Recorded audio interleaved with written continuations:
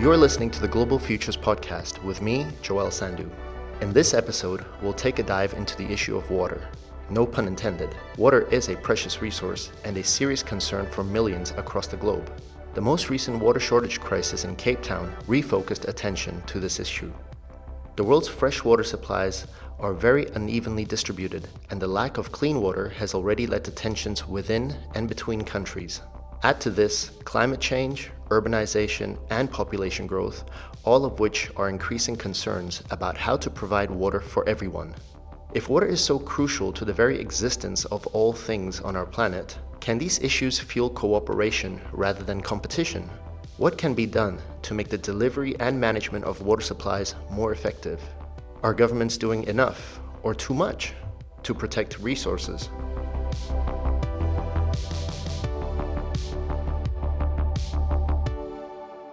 To talk to us about the pressures on one of the world's most precious resources, we are joined by Scott Moore, who recently published a book called Subnational Hydropolitics that looks at conflict, cooperation, and institution building around water resources with examples from China, France, India, and the United States. Scott argues that international water conflicts is rare, but that water conflicts at a subnational level between regions, communities, groups of people within a nation are increasingly prevalent and demand attention and action from policymakers. Scott is a water policy expert and an alumnus of the Global Governance Futures program. He currently works as a water resource management specialist with the World Bank Group. Previously, he was an environment, science, technology, and health officer for the U.S. Department of State and an international affairs fellow at the Council on Foreign Relations. Scott, it's great to have you with us, and welcome to the Global Futures Podcast. Thanks so much, Joel. It's a pleasure to be here, and thank you for having me on. So let me start by asking the very basic and perhaps naive question. Why is it important to talk about water and water politics today? Well, I think we're kind of facing something like a perfect storm in terms of the world's water resources right now, and I think the best illustration of that is what you saw in Cape Town earlier this year, which was in the news for quite a while because the mayor and city officials came out with a warning to residents that the city might actually have to turn off the taps at some point during the late spring if residents weren't able to reduce their water use. Fortunately, it didn't seem like that scenario came to pass, and Cape Town got a little bit of relief in terms of some rainfall, so the immediate crisis has been averted. But that example, I think, really helped focus attention on this kind of perfect storm. And I think that perfect storm has three elements. The first is related to climate change. So for some time now, we've been seeing many parts of the world experiencing higher temperatures, generally less rainfall, as compared to the historical average over the last couple centuries.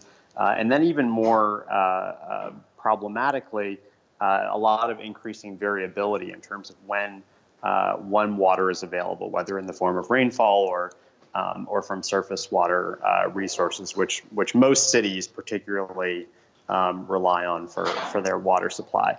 In addition to that, we've got some kind of economic demographic trends. So urbanization in almost every country in the world that increases demand for water for drinking and for bathing and for all kinds of domestic uses.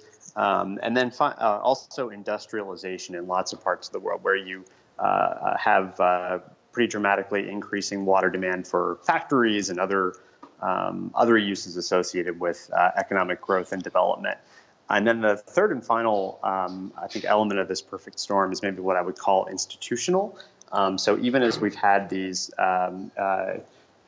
changes in terms of water availability on the one hand, and then demand, generally rising demand on the other hand, we really haven't kept pace in terms of our institutional frameworks and our organizational structures, and even more pressingly, and we saw this particularly in Cape Town. Most governments, both national and urban or municipal, really haven't kept pace in terms of the types of investments that they need to ensure that there's adequate water supply and that supply remains resilient if, for example, there's a drought, as Cape Town experienced. So I would say that the reason that this issue is pressing is really because of this sort of perfect storm. And I would say in terms of politics, what's important about that in terms of water is the fact that unlike a lot of other resources, water is extremely political. It touches everyone in every sort of economic sector. So any kind of decision about how to use water quickly becomes very contentious. I'll turn our attention to these three elements that you mentioned in just a bit. But first, I want to ask, what really struck me when I came across your reading is that you argue the real challenges about water are not technical or hydrological, but they are, as you just mentioned, political and ethical. Can you explain to our listeners a little more what you mean by that? Sure. I think what I was trying to drive at is that at the same time that we have these pretty big challenges, we do have technological or sort of engineering-based solutions to many of them.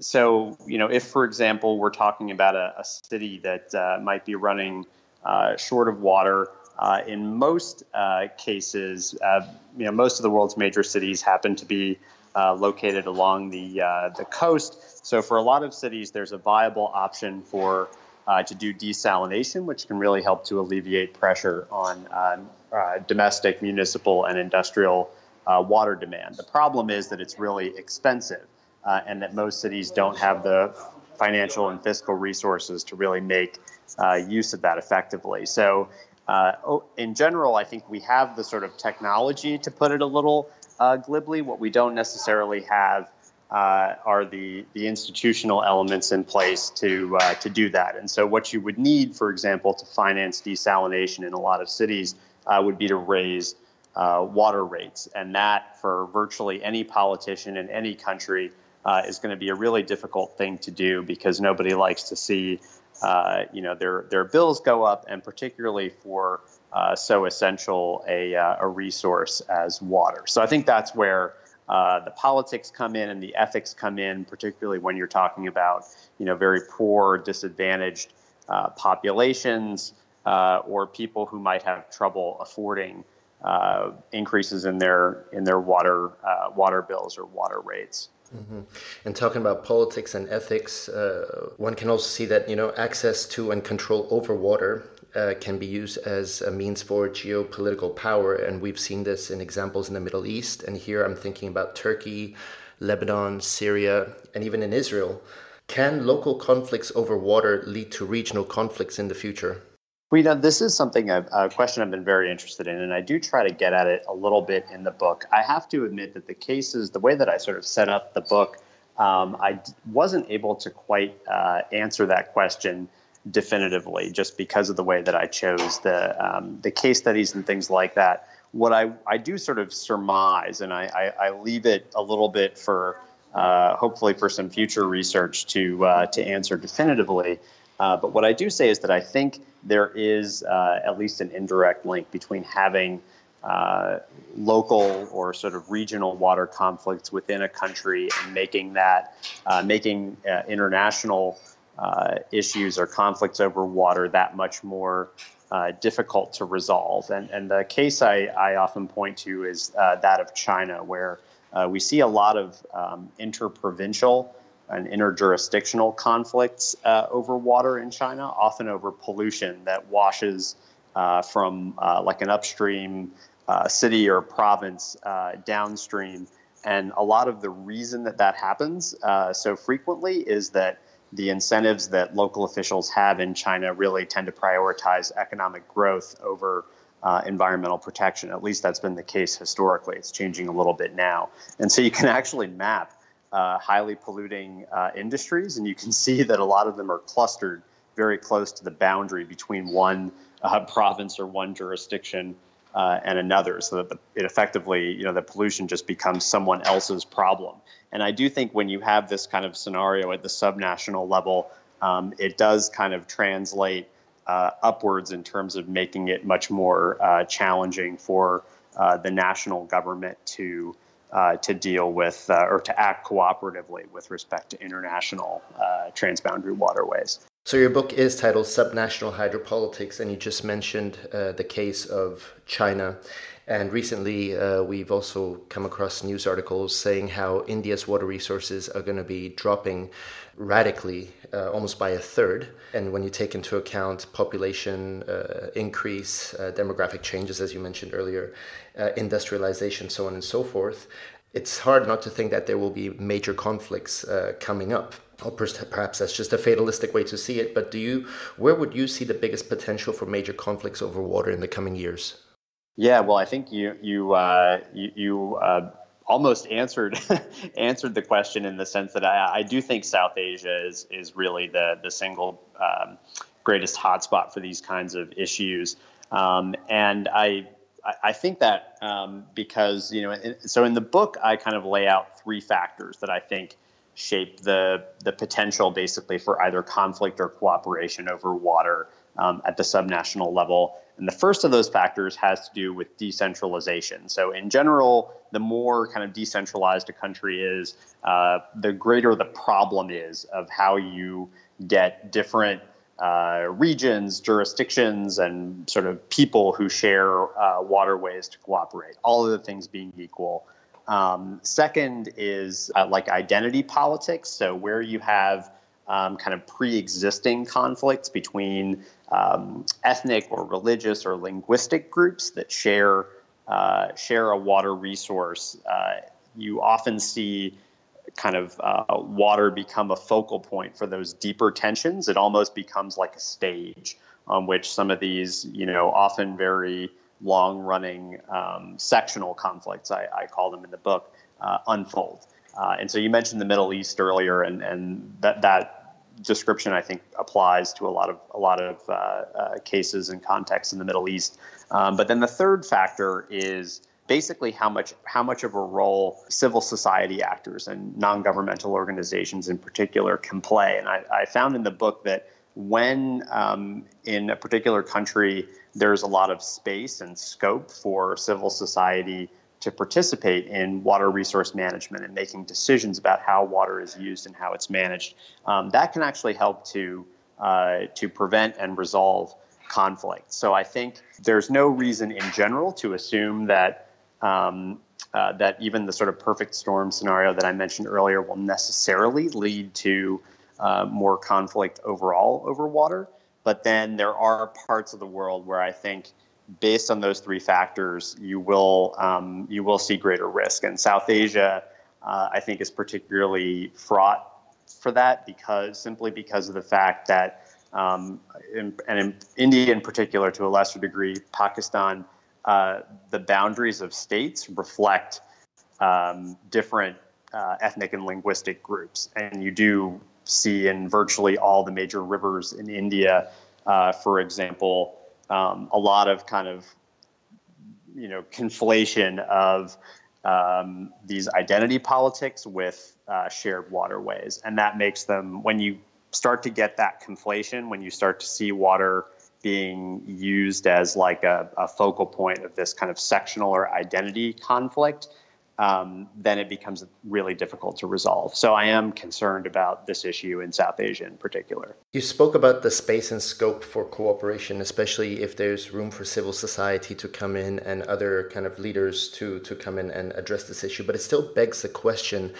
how should such cooperation look like if we were to make it sustainable and lasting? Yeah, absolutely. And I think, there's one problem in answering that question is that there's really no template. All you can do is say that there's a best practice process that you can follow. And that, I think, at least based on the case studies that I looked at in the book, is to create decision-making bodies or institutions that are inclusive, meaning that they incorporate civil society alongside government, alongside individual water user groups. So whether they're farmers or people who pay, utility customers in cities, major industries. So it should be inclusive, but it should also have access to good data and information on water use and on water availability. And so, in other words, it should have some kind of technical expertise backing it, and it should be empowered to make binding decisions. Because I think, or what I found in the book is that when you kind of open water management issues to too much politicization, so when you make it sort of the decision-making process too open, you tend to get it embroiled in these kind of identity politics issues. So I think that there's a sort of best practice process in place, but that's going to look very different in particular countries. I mean, I will say that one case I look at in the book is in France, and France has created this model where each of the country's major river basins have what's sometimes called a water parliament or a basin committee, where half the representatives are from the civil society sector, 25% are from major water user groups, and 25% are from the government. Each committee has access to a specialized kind of hydrologic office, so that will kind of help to answer some questions around the science behind these shared water resources that the individual committees govern. And they're actually also empowered to levy some taxes and fees. So if the committee decides, for example, that they want to improve water quality by investing in upgrades at water treatment plants, they can actually self-finance that instead of going through the normal central government budgeting process. And what that tends to mean is that these decision-making bodies have a lot more power, they have a lot more resources, and a lot more, or basically much more effective than normal. And that has proven pretty effective in resolving conflicts between water users in France. That being said, you struggle to imagine that kind of approach working in the U.S. You would probably need a different model, to say nothing of a country like China. So I do think there are different models that need to be applied. And in the book, I do try to make some country-specific recommendations. So I'll just say briefly that, for example, in the case of India, I advocate using a mechanism called the river boards, which was established in the Indian constitution, but has never really been fully utilized as a way of at least getting the right players together to try to address some of these long-running conflicts. In your recent piece that you published with the Foreign Affairs titled "How to Solve the Global Water Crisis," you mentioned a term that behavioral change, that managing the water crisis will require behavioral change. And this really struck me. It really stood out because I immediately thought that this is going to be massively challenging, simply because a lot of us who, we turn on our taps and we have fresh water running, we take water for granted, and change in any behavior, especially public behavior, is going to be quite difficult. What's your take on that? Is this really possible? I do think it's possible. I mean, I think behavioral change, you're right that it's really hard.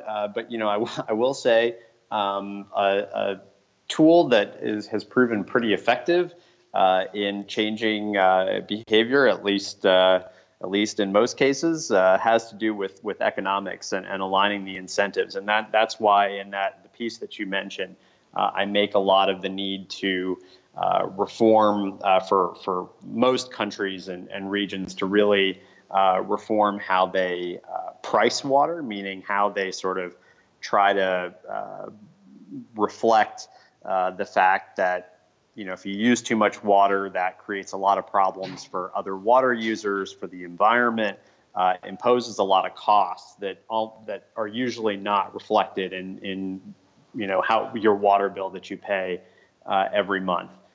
That being said, water is a little bit special, as I mentioned before. It's a resource that you can't deprive anyone of for any length of time. That raises obviously a lot of ethical issues, again, particularly for poor, disadvantaged populations.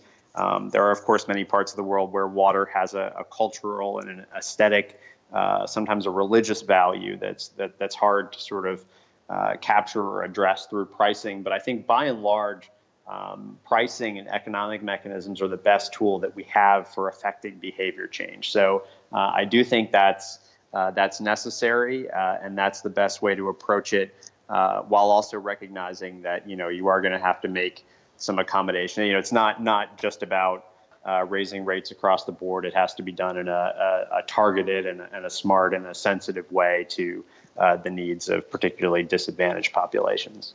So we've spoken about the economics and partly the institutional elements, as you said earlier, about hydropolitics. I want to turn our attention now to the climate change aspect of it, which I also find is extremely important. How will climate change affect hydropolitics? Well, I think, there are several kind of facets of it. I do think it broadly, that's really thinking about climate change and the potential implications is really why I wrote the book. There's obviously a lot of discussion out there, a lot of kind of questioning, might one of the implications of climate change be increased conflict over natural resources, especially water.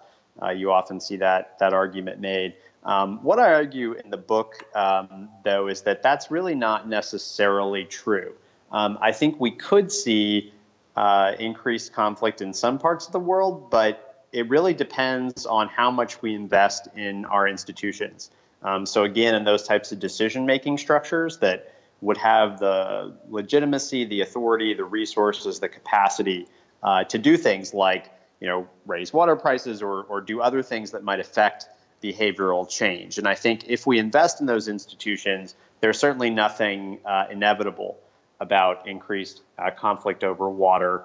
And a big sort of message of the book is that the likelihood of conflict, or whether or not conflict occurs over water, has much less to do with scarcity than it does the role of institutions and these types of identity politics that I talked about. So I really think that while climate change kind of it does raise the risk, it does sort of raise the need to pay attention to this issue, there's really nothing inevitable about it. We just need to be deliberate and make the right investments and efforts in our institutions now to ensure that we don't have greater conflict over water as a result of climate change.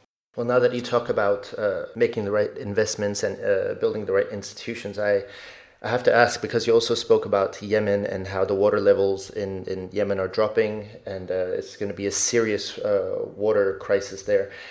What effects do you think will water mismanagement and even conflicts have on the migration movements of people in the future?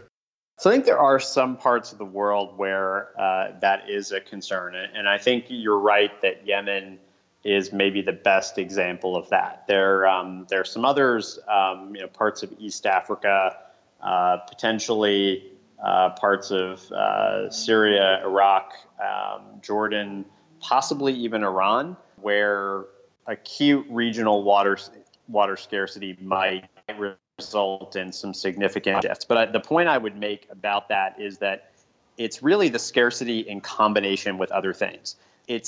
And those things are particularly what I would call institutional failures. So virtually every country that region that I mentioned, has very low institutional capacity. A place like Yemen, really only has a water problem because it's in active conflict. I sometimes say Yemen only really has a water problem because it has a security problem and a stability problem.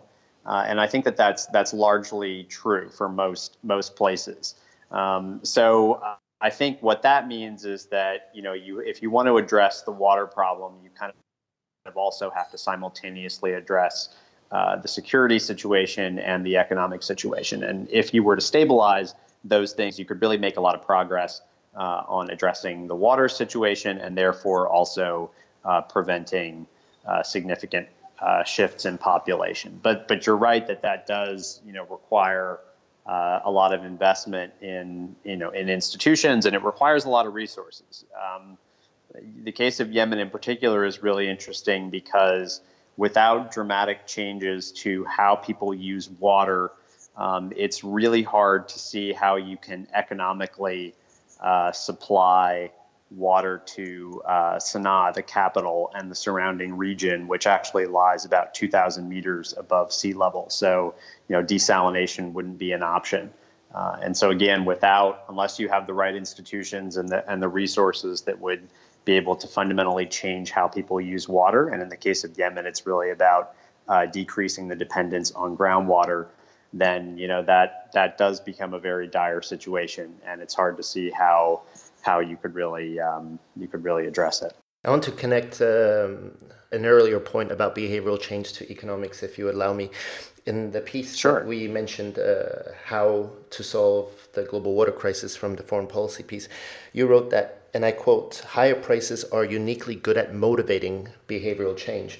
And along in this piece, you also argue that governments need to phase out subsidies for the water sector. So my question is, are you in favor of privatizing water supply?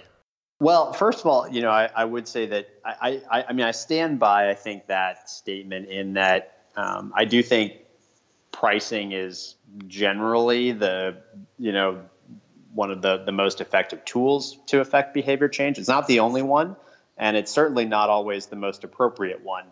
There are other alternatives, doing things like water saving campaigns where even you have comparisons made between, how much are you or your neighborhood saving as opposed to neighbors. Those kinds of things can also be effective in changing behavior. So I'm not saying that pricing is the only way or necessarily always the most appropriate way, but I do think by and large it is often the most effective way. But to answer your question directly, in some cases, not all. I think, again, it really depends on the context. There are some places where publicly owned utilities are pretty inefficient, and even more in which publicly owned utilities or publicly operated utilities simply don't have the cash to make the necessary investments in water supply infrastructure.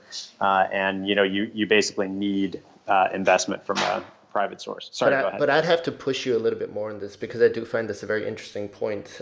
If we say we want to privatize, even some sectors, areas for water supply, the bottom line for the private sector is to make a profit across the globe, hands down. Yes. But do we want to privatize and put, this most precious resource that we have into the hands of companies that are also, one of the biggest companies who are polluting freshwater resources? They're buying up valuable underground resources, and they just want to make a buck. And what if we do say, okay, let's privatize? Then what role do they have to also be accountable to the public?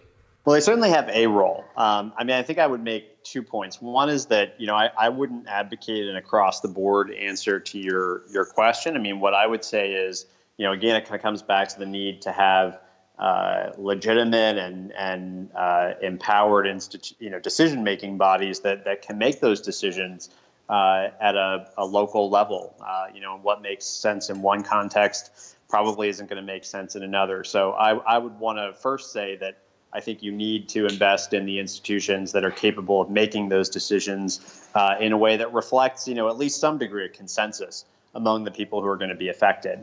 But the second point is that, all sort of private sector participation is not created equal. So, we talk about privatization, but, in reality, it's usually not the case that water supply is sort of wholesale given over to sold to a private company. Much more often, you have some type of public-private partnership arrangement where private company or set of investors or consortium will provide at least part of the capital for some specific water infrastructure. So maybe it's a series of water treatment plants or some pipes to carry water from reservoirs to neighborhoods or whatever to the end users, and then in exchange the investors will get some percentage of the money that water users pay to get that water.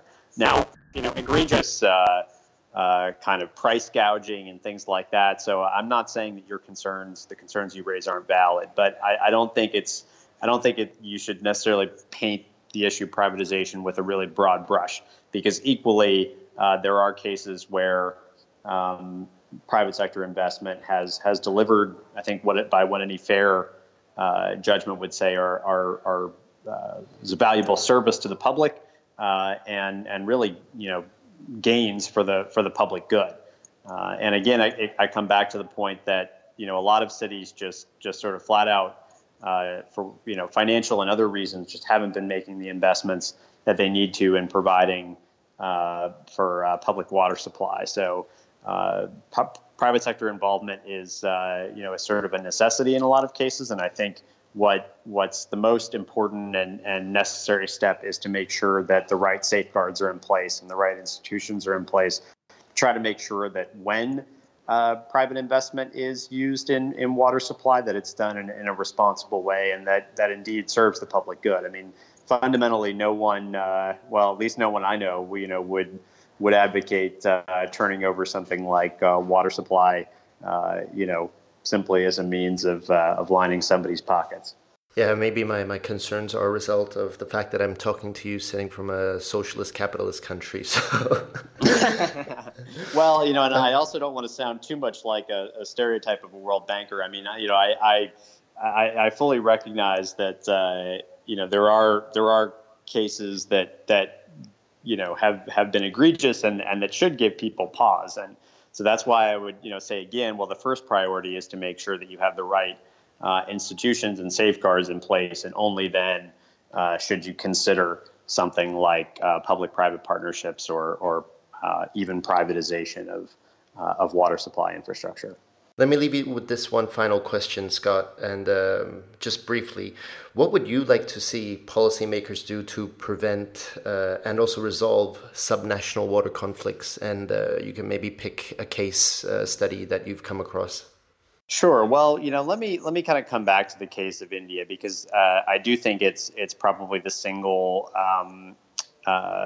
country and region that's at risk of this type of subnational water conflict, preventing not only sustainable water use, but also I think causing some fairly significant political instability more broadly. So I think the first move is to utilize the mechanisms that the Indian Constitution put in place to deal with shared water resources. So I mentioned the river boards, and it's actually worth noting that when the Constitution of India was written, the framers of the Constitution explicitly thought about this problem of interstate conflict over water, because it was something that existed before independence between the British-ruled parts of India and the parts that were under indigenous jurisdiction.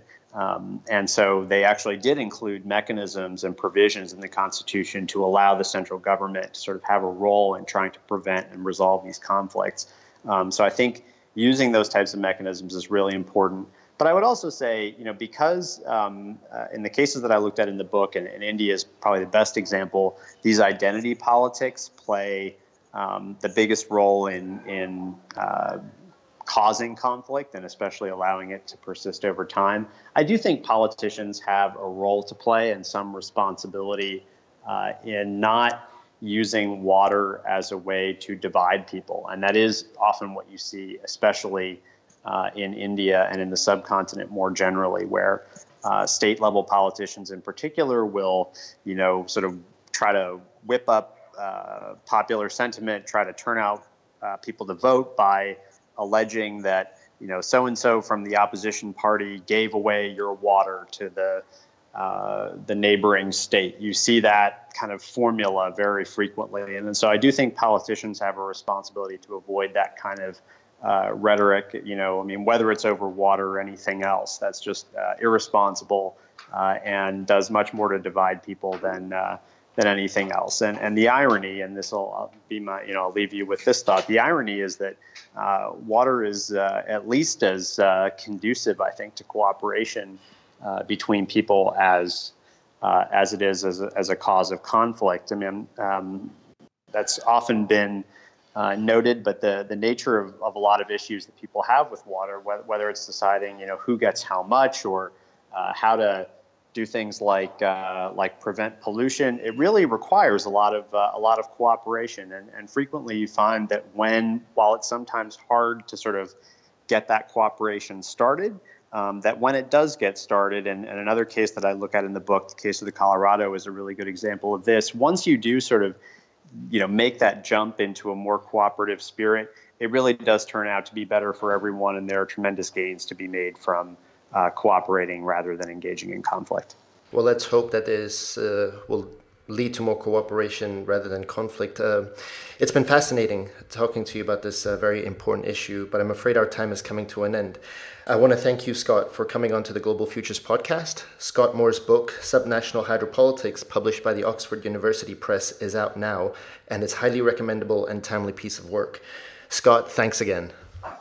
Thank you, Joel.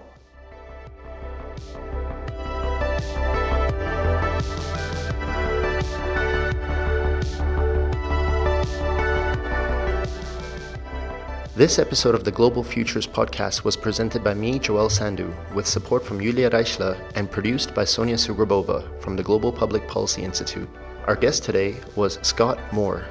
For a full list of Global Governance Futures products, including scenario reports, opinion pieces, interviews, and other podcasts, visit ggfutures.net/analysis.